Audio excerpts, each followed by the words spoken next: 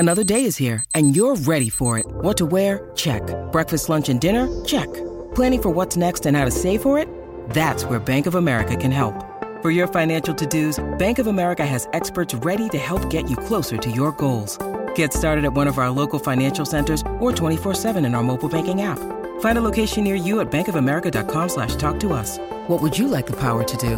Mobile banking requires downloading the app and is only available for select devices. Message and data rates may apply. Bank of America N.A., member FDIC. Hello, everybody. This is Marshall Poe. I'm the editor of the New Books Network. NBN listeners like to read books and buy them. So we thought we'd tell you that right now, our friends at Princeton University Press are having a remarkable site-wide sale. You can get 50% off books, including ebooks and audiobooks, with the code 50, F-I-F-T-Y, at checkout until May 31. You can save some real money on Princeton University Press books. I encourage you to go there and check it out.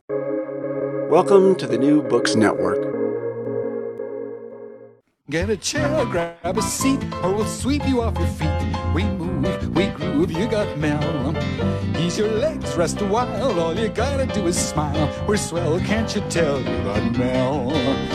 When the show begins, you better hold on real tight, or before you know it, you'll be high as a kite. Take a break, settle down, we're the only show in town. SRO, don't you know, you got Mel. Give it up, don't think twice, we're a hurricane on ice. What the hell, give a yell, ring your bell, show and tell. Mademoiselle, give a smell, you got Mel. You've got Mel. And Mel. Yeah, it's very catchy. Yeah, like coronavirus almost. So, Julie, it's great. This is the first time we're talking, really. We've been Facebooking for years. Yes, we have. And I've been following all your wonderful work with the community of children book writers around the world. But this show is about you. Oh. You've got Mel. So I have a theory. Yes. That children's book writers are wonderful people who are stuck somewhere in their childhood. And the age at which they're stuck is the age to which they end up writing most of their stories. Ah, that makes sense. I never thought about it that way. Well, that's why you've got Mel. So tell us all about your life. Oh, I was going to say, are you going to ask me at which age I'm stuck? No, I think you're going to tell me. Wow, that's really interesting. And if I had to guess, I'd say probably 5 years old. I do write picture books. And there were some of my earliest memories from that time. And my mom is going to kill me if she sees this, but she won't see it. Nobody's watching, Julie. Nobody's watching. Just you and me and a thousand other people. Not your mom. I was obviously, from a very young age, loving children's stories and just at that time I was a child, so let's just call them books, right? And I have no memory really of being read to, but I have all of my memories have books. So it's like, and my favorite story was Charlotte's Web. And I had this stuffed pig that I named Wilbur, of course. And one day, I remember this very clearly. My dad asked me who I loved more, Mom or Wilbur? And I hesitated. I was really attached to this pig, and I hesitated for just a split second. And then we moved shortly after that. And somehow Wilbur ended up getting sold in the garage sale, and to this day, Wilbur was competition. Wilbur got the axe. And I'm not saying that's why I'm stuck at 5, but I do remember being 5, and I have a lot of memories from that period in my life. So it's very rich compared to, say, earlier ages and whatnot. So maybe that's what got me stuck, or where I got stuck. But selling Wilbur. selling Wilbur. That was the defining moment in my in my life. There's a story here too. Yeah, probably. So I think so. It's okay. Your mom is well. Yes, It's she is. okay. It's okay to tell her how much you love her now. It's Of never too late. course, way more than I ever loved Wilbur, obviously. Yeah. Yes, definitely. So we've had many conversations about Wilbur over the years, and it's a bit of a running joke, but I think I promised her at some point that I would stop talking about it, but here I am talking about it. So sorry, Mom. Unfinished business. Right. So So and you were very attached to your father. yes. As a matter of fact, one of my published books, My Love for You is the Sun, I wrote fairly shortly after he passed away. And when I wrote it, I thought I was writing it for my kids, and I was, but I didn't realize until much later that I had actually written it for him. You know, it's and life is like that. We have many things that are happening underneath the surface that get pulled into our writing, some that we're consciously aware of and some that we're not, and maybe we don't realize until later. And that's one of the one of the things I think is magical about writing. And you've been doing something magical during this Corona period, which is sharing wonderful videos for free. Oh yeah, thank you. How many have you done already? I have done 12 because that seems to be, my trademark number. Yeah. I'm sure we'll talk about 12 by 12 in a little bit, but yeah, they're mini lessons up to, I think the longest one might be 25 minutes. I try to make them short, and then I get talking about picture books and then they go longer. But it's a series of lessons on different aspects of writing picture books, and they were so much fun to do. And I started them right in March, when I felt like everybody was we were all in shock, and I wanted some people to have something that was really, bite-sized, but you could do something with it right away. And I just kept going. And in fact, I think the last one, at least for now, that I put out came out in September or something. So they just sort of. You're a terrific teacher, Thank and you. maybe underneath the video, after our conversation, you can put a link where Oh, sure. because it's really, you are one of the experts, and usually you get paid for your advice, and you deserve to. And here you're giving away all this wonderful expertise for free. Sorry, Thank you. Yeah. I was just complimenting you, but I Thank want to go back now from five till now, you. and the remarkable story. Do you have your books somewhere near you, as you I should? do, except for the one that's coming next fall, which we Because don't. because it's so new that even you don't know what's in it. So Right. This is, can you show us the book? yeah. So this is My Love for You is the Sun. I don't know if you can see that.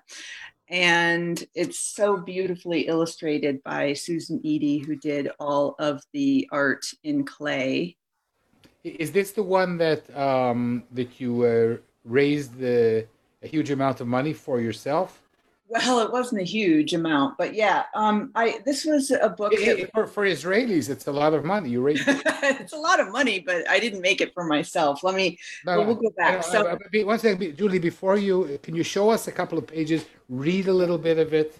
yes. So, let's see. And look, this is my own copy that's signed by Susan. Oh, Okay. So here's the dedication where I say, for Dad, I carry your heart with me. and Eileen Spinelli, who is a lovely author and poet who really helped me get this book published, get this book out there. My love for you is the sun rising in your tender heart. It shines on you when we're apart. My love for you is a tree, giving shelter, strength, and shade. It comforts you when you're afraid. My love for you is a river, flowing, constant, sapphire blue. It guides the path ahead of you. I'm going to zoom in so people can see that amazing clay art. I mean, she even has the shadow, of the duck, and here are the little baby ducks. That's incredible. And maybe after the show, I'll post a link to her YouTube video where she did a time lapse of her making the ducks. Oh, wonderful. So yeah. 1 second, but as usual, I'm jumping ahead of myself. That's okay. Because I'm a head jumper. Now we're going to come back because we left you when you were 5. We don't know where you grew up. We don't know what happened to you in high school. Oh, that was the 80s. So, I grew up in northern Michigan. And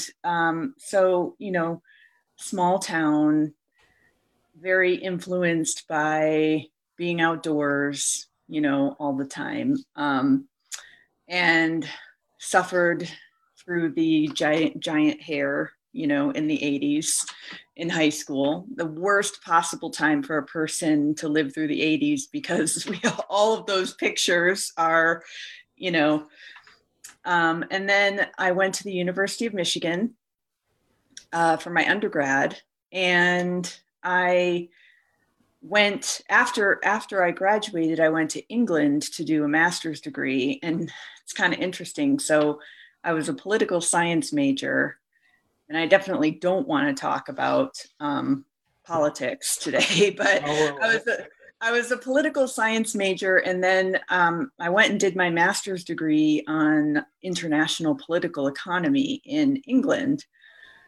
And I wrote my dissertation on banking policy in the US. And so I worked for a consulting firm that analyzed US banking and financial policies for foreign financial institutions. And then I went into like the e-banking realm, and so it was nothing to do with writing picture books, although I had always been a huge reader and always loved writing, but never just thought that it would be something. So you had a good job in banking. Mm-hmm.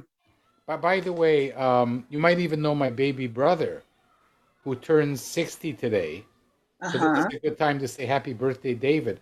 So my baby brother, David Rosenberg, was chief economist of Merrill Lynch in North America. Oh. I'm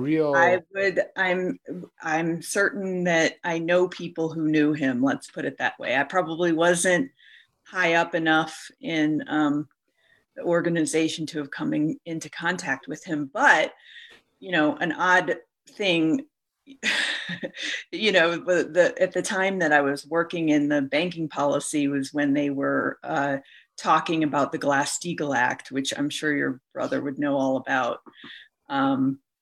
So anyway, weird connection. But David is still a, world famous economist, and we were doing great. We're in a better place, Julie. Yes, very much so, for sure. Go on. So when did the moment? Hey, I don't want to be an economist. I want to. Well, I was never an economist. I was more of a But anyway, it was a good job, and it was stimulating, and I enjoyed it. But I knew that it was not like the job of my heart, And in any job, no matter what it is, there are always people who that is of their heart. And if it's not you, you can tell the difference between you and the people who are so passionate about the subject. And I had, I had a couple of kids and started reading books to them when they were, infants. And I fell in love again with I feel like I have missed picture books when I was growing up because, like I said, I don't remember being read to. I know I was, but I remember always being able to read. So it was like picture books were a new thing to me when my kids were little. And I was just amazed at how much could be put into these tiny, these short books, and how profound and lovely and funny and all kinds of things. And so, like a lot of parents, I got thinking of some of my own ideas. And You got hooked again. Can you give me can you Wilbur came back. So can you give Wilbur's totally. so can you give us an excuse me, can you give us an example of the books that hooked you when your kids were small? Yeah, yes, definitely. I mean, anything by Jane Yolen, who remains my favorite children's book author today, and I'm very fortunate to have met her and have learned from her. Especially Owl Moon. Yeah. It's a classic. And your writing is very lyrical. I was thinking of Jane when you were reading. So Oh, well, that's a compliment. Thank you. Yeah. One of the things that I loved, and my kids loved the how to dinosaurs say goodnight and so on. And I remember one time sitting with my son and wanting to read Owl Moon, and he just was like, I don't want to read that, because he could see from the cover and the pictures that it was going to be slow, And after I finished reading it, because that moment, when the owl, and he gasped. And then at the end, he just said, wow.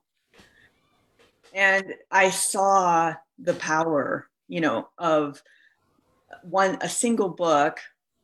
And he was all hyper and wanting to, read like jumpy hyper books. And then I read him this book, and it just kind of took him down. So definitely Jane Yolen, Owl Moon. And speaking of Eileen Spinelli, I love so many of her books. And because I was a working mother, she has a book called When Mama Comes Home Tonight.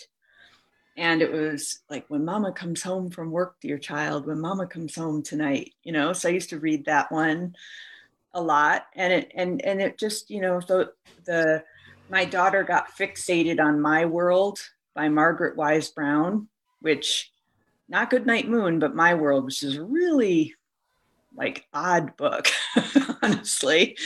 But she got really into that one for a long time. But I mean, there are so many. I just that there was one called 10 Sleepy Sheep that we liked a lot. So yeah, a lot of these lyrical.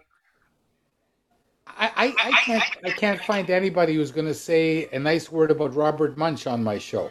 No, actually, I take that back, because I do love The Paper Bag Princess. Yay! I love The Paper Bag Princess. That book is brilliant. But, I mean, you're going to always, people are going to be on one side or the other of I Love You Forever. He has other great books. He does. He absolutely does. Mortimer. Yeah. No, but The Paper Bag Princess is a brilliant book. Me too. I like it's like, it's. And it was. Yeah, and it was before its time, really. I mean, I don't know what year that book was published, but it's a girl power book, and yes, it was written before people were really, girl power was hugely in the consciousness, I think, of children. I was just thinking about it today, that particular book. Mm-hmm. Because I was teaching something about networking, and how we often bug people too much. Mm. And there's a thing where she comes to the dragon, and he says, "They go away. I've already eaten 20 kids today." It's very funny. Come back tomorrow. Right, right. Sorry. Yeah. So you were inspired by reading to your kids, and then what happened? And then I started writing some of my own, and I think I started where a lot of picture book writers in particular start, which is I have kids and I have messages and I have things that I want to impart upon them, and kind of start by writing pretty didactic, messagey books. And then you go to a couple classes and you realize like that's not really what the market is looking for, and so on, and you just keep writing and writing, and eventually I guess after 3 or 4 years, I mean, I still had my job when I was first writing, and then I started 12 by 12 also while I still had my job. The first year I ran it. And then I realized a lot of things kind of came together at once, including, my father's passing. And shortly thereafter, I went to my regional SCBWI conference, and I left. I got a great reading from a first pages critique from Rotem Moskowitz, who at the time was, I think, with Disney. And it was anonymous, and so she didn't know it was me, but it was, and I felt so elated, like for the first time I knew that I felt like I was on the right track. That book has not been published, by the way, but it was, sometimes it doesn't even matter. It's like the things that point you, that tell you that you're on your way. And I was driving back, it was in Denver and I live in Boulder, and I was driving back and I was thinking, what if I felt like this all the time, with my work? And I just decided to take a big chance and left my job, monetized 12 by 12 in the sense that, I never expected it to run more than 1 year. So Really? no, I really, because I started it in 2012. Yes, So it's going to be 12 years of 12 by 12. No, it was going to be 12 months, 12 manuscripts, 12 months. No, I know, but I was a member. But the problem with me is that I write more than 12 manuscripts in a year.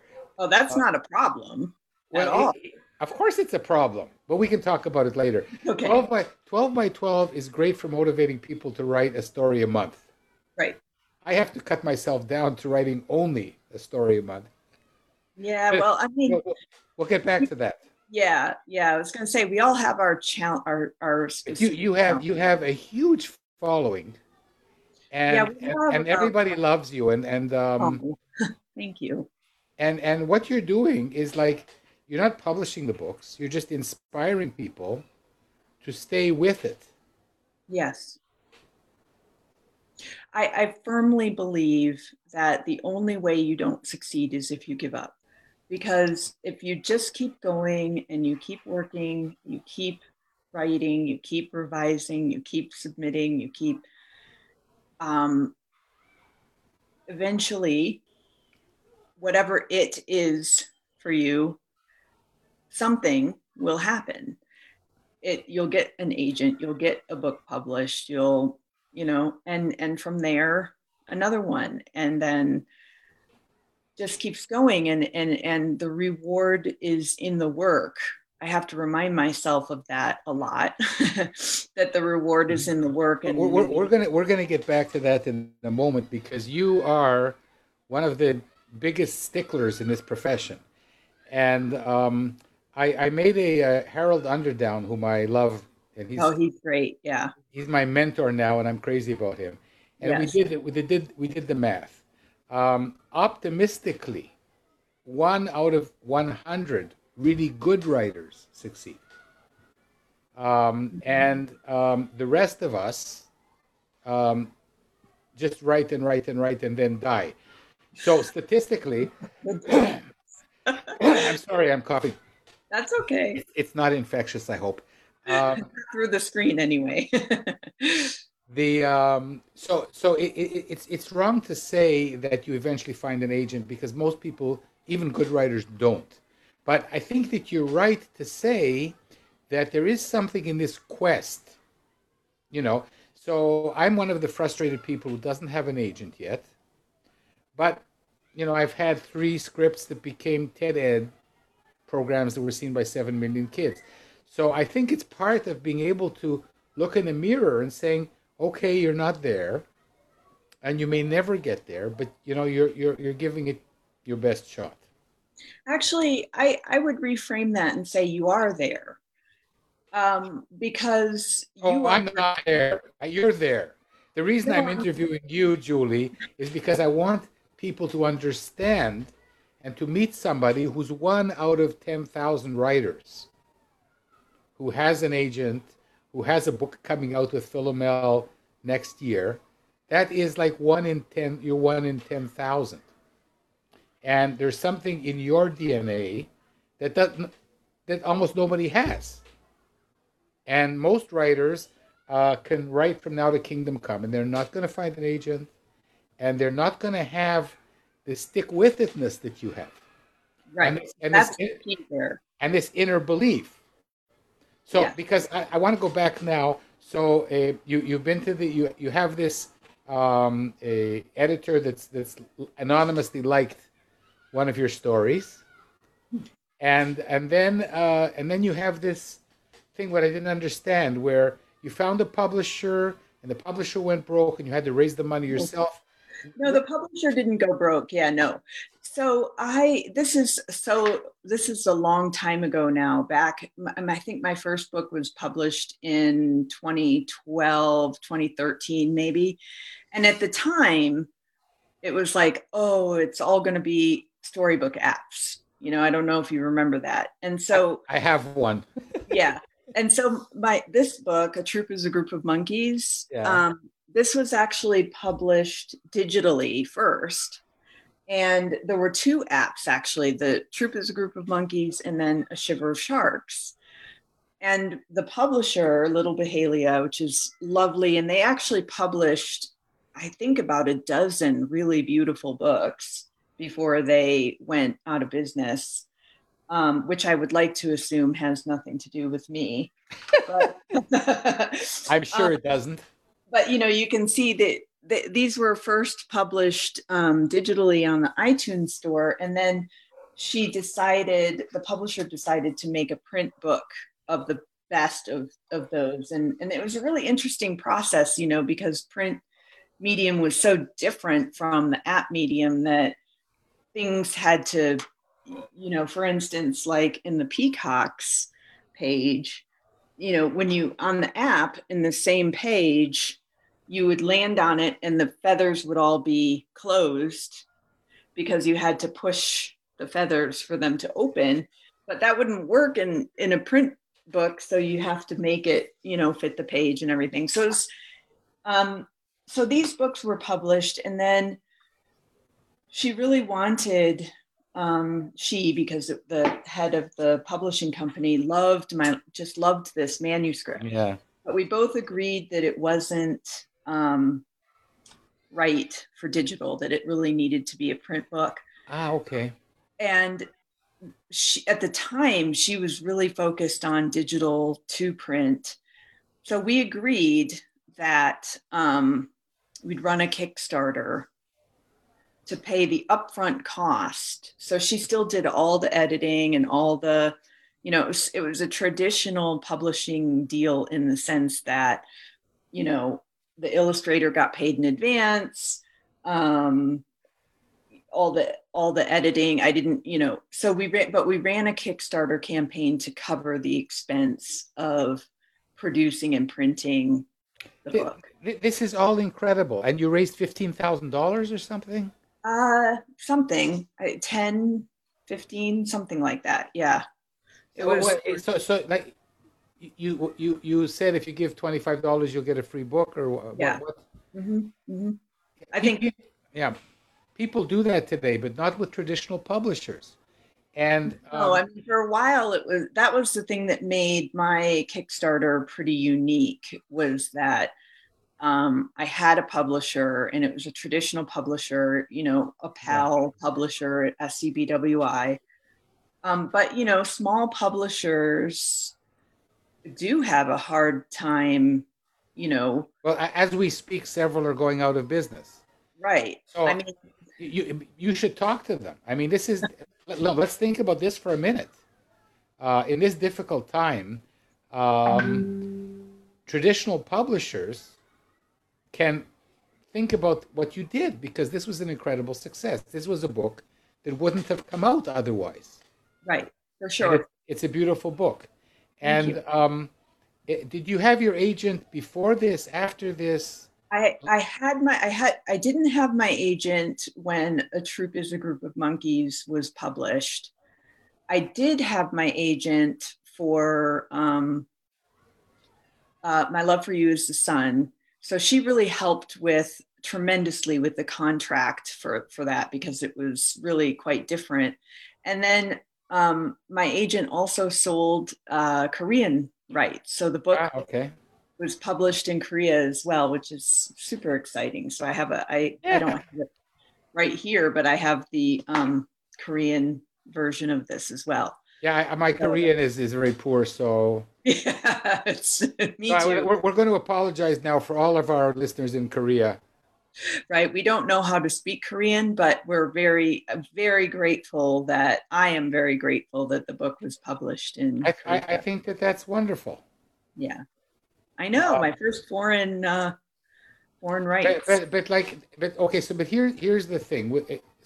But there's been a hiatus between these books. Yes. And your new book, which is coming out next year. It's like been 6 or 7 years. Yeah, that's a nice way of putting it, hiatus. Some people would call it a drought or a dry spell, but yeah, it's been a while. At my age, I try and be nice. Yeah. Like up until 40, I was mean, and now I try and be nice. Yeah. No, but I mean, one of the amazing things that I see in you is, and I don't have that, but I would buy some if you could sell it, is this eternal optimism. You have an agent, and years have passed, and you're not selling, but you're teaching, and you're getting people excited, and to an extent, you're a published author, but you're also waiting for a long time. Yep. For this next one, and here it comes. Mm-hmm.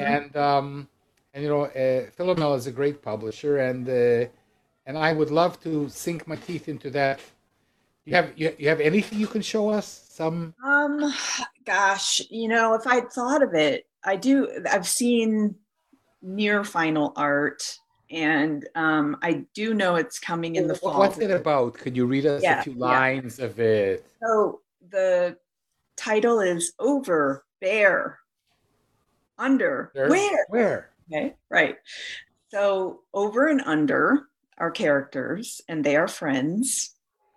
So there's a lot of wordplay in this book, a lot of wordplay and a lot of humor. And so Over and Under are meeting at the playground to play when their fun is interrupted by a bear who appears on the scene, although that's what they think is happening, is that the bear is ruining their day at the park. And actually something else is really motivating the bear.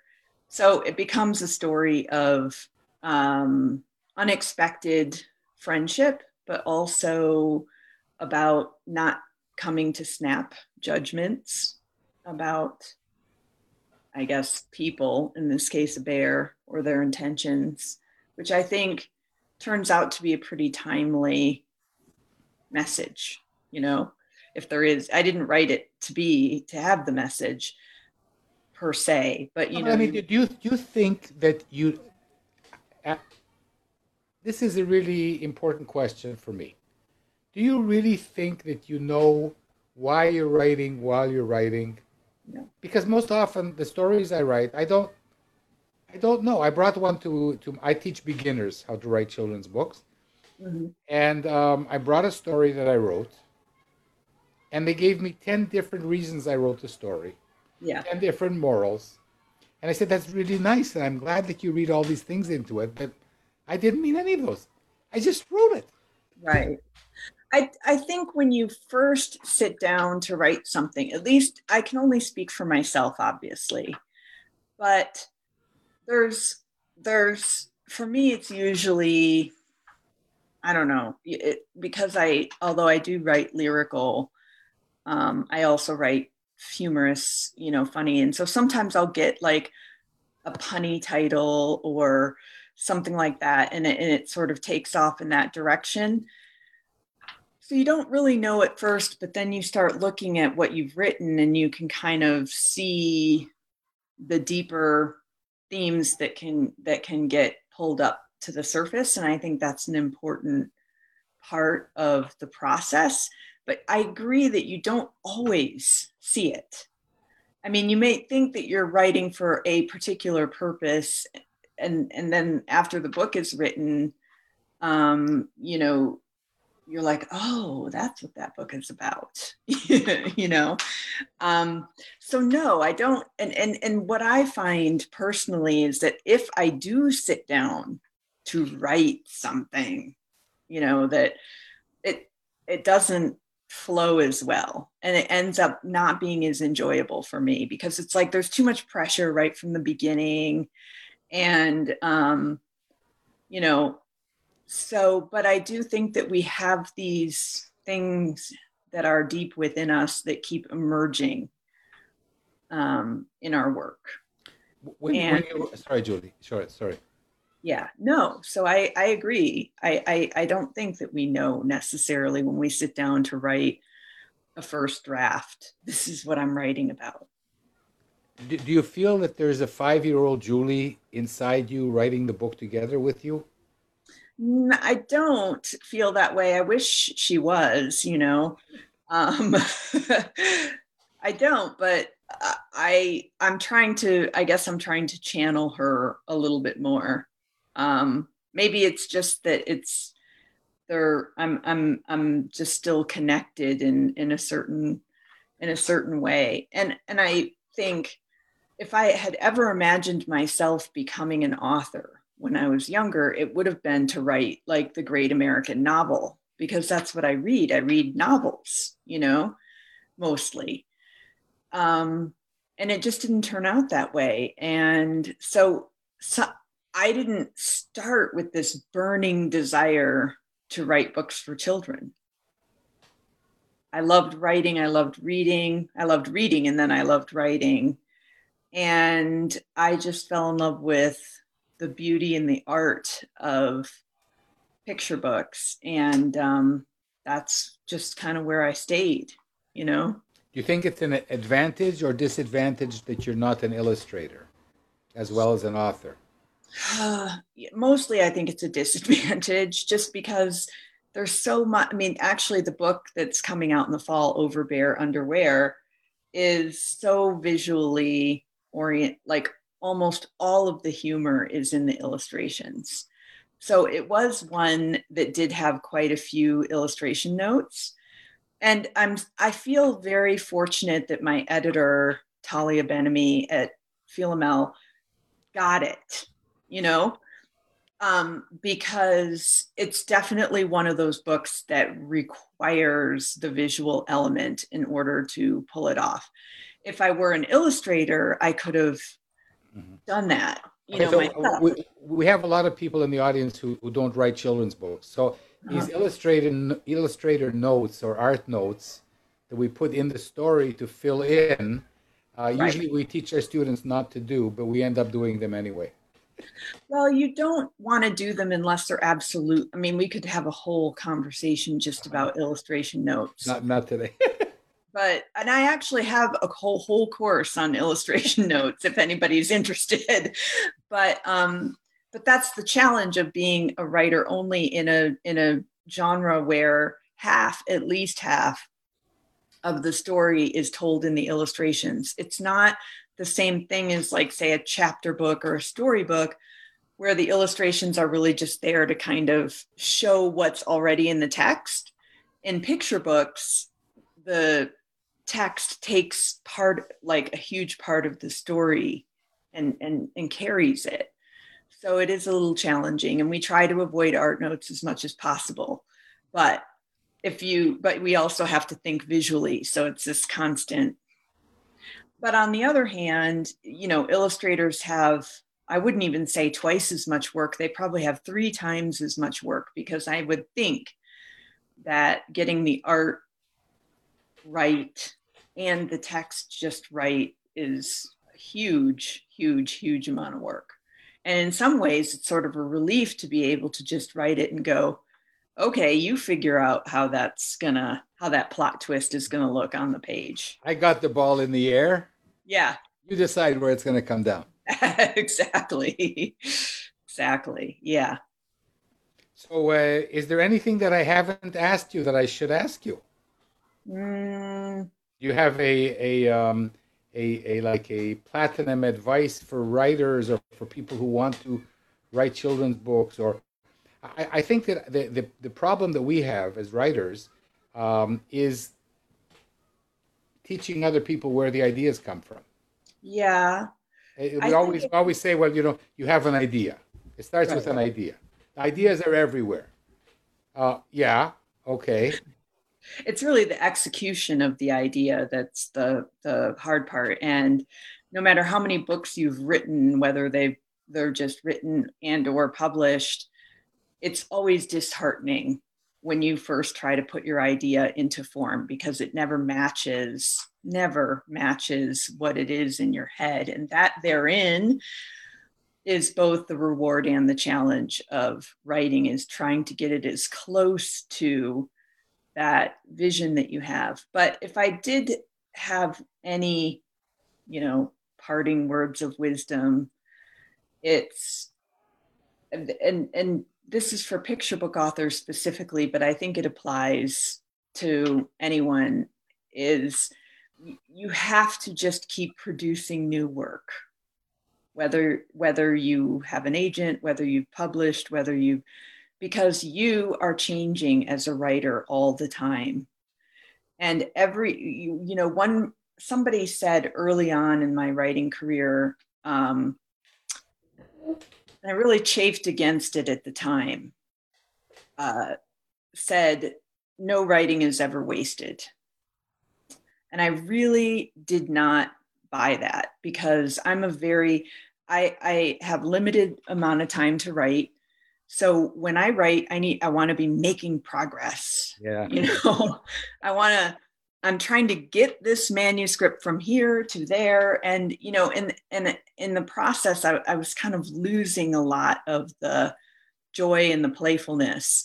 But now that I've written, so much more. And in that period of time that you talked about between when my last book was published and the one coming, I've had 5 or 6 books that have been on submission that have gotten to various stages and just didn't get contracts, and I've been writing the whole time. And now I have another set, that's about to go on submission. And with success, I'm not even sure if I'm making any sense right now. But success is what you define it as. And there will be many rewards that come that aren't necessarily the brass ring we all think we're hoping for, And I don't even think that there is I'm going to get there, because once you've gotten there, you want to get there, and then you want to get there, and then you want to get there. And so if you don't find the joy in the process of doing it, you're just forever going to be dissatisfied. So just keep writing and keep learning, keep growing, keep connected. I think writing connects you to yourself and to others, and it won't be wasted, because eventually all of it will turn into something. It may not turn into exactly the thing that you thought it would. It might turn into a script. It might turn into, like you said, a show, a podcast, a something. But because it changes you, the process of creating it changes you, it's destined to do something for someone because you will channel that. I hope that doesn't sound, I mean, I do live in Boulder, and so that could sound a little bit new agey, but just keep writing, keep going, keep No, but working. I think that that's very beautiful. I think that's beautiful because so you're saying that because I've been frustrated since I went to the SCBWI in New York 4 or 5 years ago, and I came back very frustrated, and I started to itch. Like I have as a writer, I have psoriasis of writing. I itch and I scratch, and what you're saying is that instead of saying I'm here and I want to be there, what you're saying is no, I'm there. I'm there. Right. I'm there, and tomorrow I will be there. I'll be in a different there. Yes. That's very beautiful. Thank you. And That's and also, exactly right. yeah, and also the other thing is that writing changes us. I I never just thought had about that. that. Yeah. I just had that epiphany a few weeks ago thinking, God, I've been working on this book for 7 years. What if it never gets published? And then I thought, what if it never does? I'm still very different as a result of having written this book. I'm a completely different person in a lot of ways, and better. And so, yes, I I do. mean, I can't judge compared to, but you're terrific now, and I think that you've epiphanized us. Oh, thank you. Well, anytime I can epiphanize anybody, it's a good day. So that's kind of a big part of what I think my purpose is actually, is to really help other people just feel better about the work they're doing and feel lifted up and know that, you're not alone, that it is hard and it is a struggle, and there will be days that you'll be so discouraged that you think, I just can't do this anymore. But you can, and you will, if because Mel, when you say, I want to get there but I'm not there, I'm here, and so on. But you know what, like, think of all the people out there who are like, oh, I really want to write something someday, and they never do. Yeah, those are my customers. I work because I'm not a traditionally published writer. I work with the people at the beginning, Mm-hmm. and I tell them, I say, the chances of becoming a traditionally published writer are 1 in 1,000, 1 in 10,000. I'm not there, but I want you to write your guts out. That's That right. Yep. um, That's a good way of putting it. Write your guts out. Eventually, something will happen with it. so I mean, thank you for sharing this, and I hope that oodles of people see it because you are so inspiring. Thank And you. I hope we meet at an SCBWI meeting in person. I do too. Yeah, I hope so too. We'll definitely, as soon as we can travel again, we're going to have to make that happen, because this was just delightful. Thank you so Oh, much. I'm completely honored, and Oh, me so too. I just tell you that I was going to. I'm from Ottawa. I Hmm. left Ottawa 50 years ago to go to Israel for a year, and I never really came back. And there was supposed to be an SCBWI meeting, Society of Children Book Writers and Illustrators, in Ottawa in April. And I was Oh, going to meet Harold Underdown in Ottawa. do you not have SCBWI meetings in Israel? Is there not a chapter Yeah, there? but there's a chapter, but they're all Israeli people. Oh, well, yeah, And I want to meet people from all over the world. right, right. You've just reminded me that we have an event this evening. Oh my goodness. You got to go. Well, So yes, we,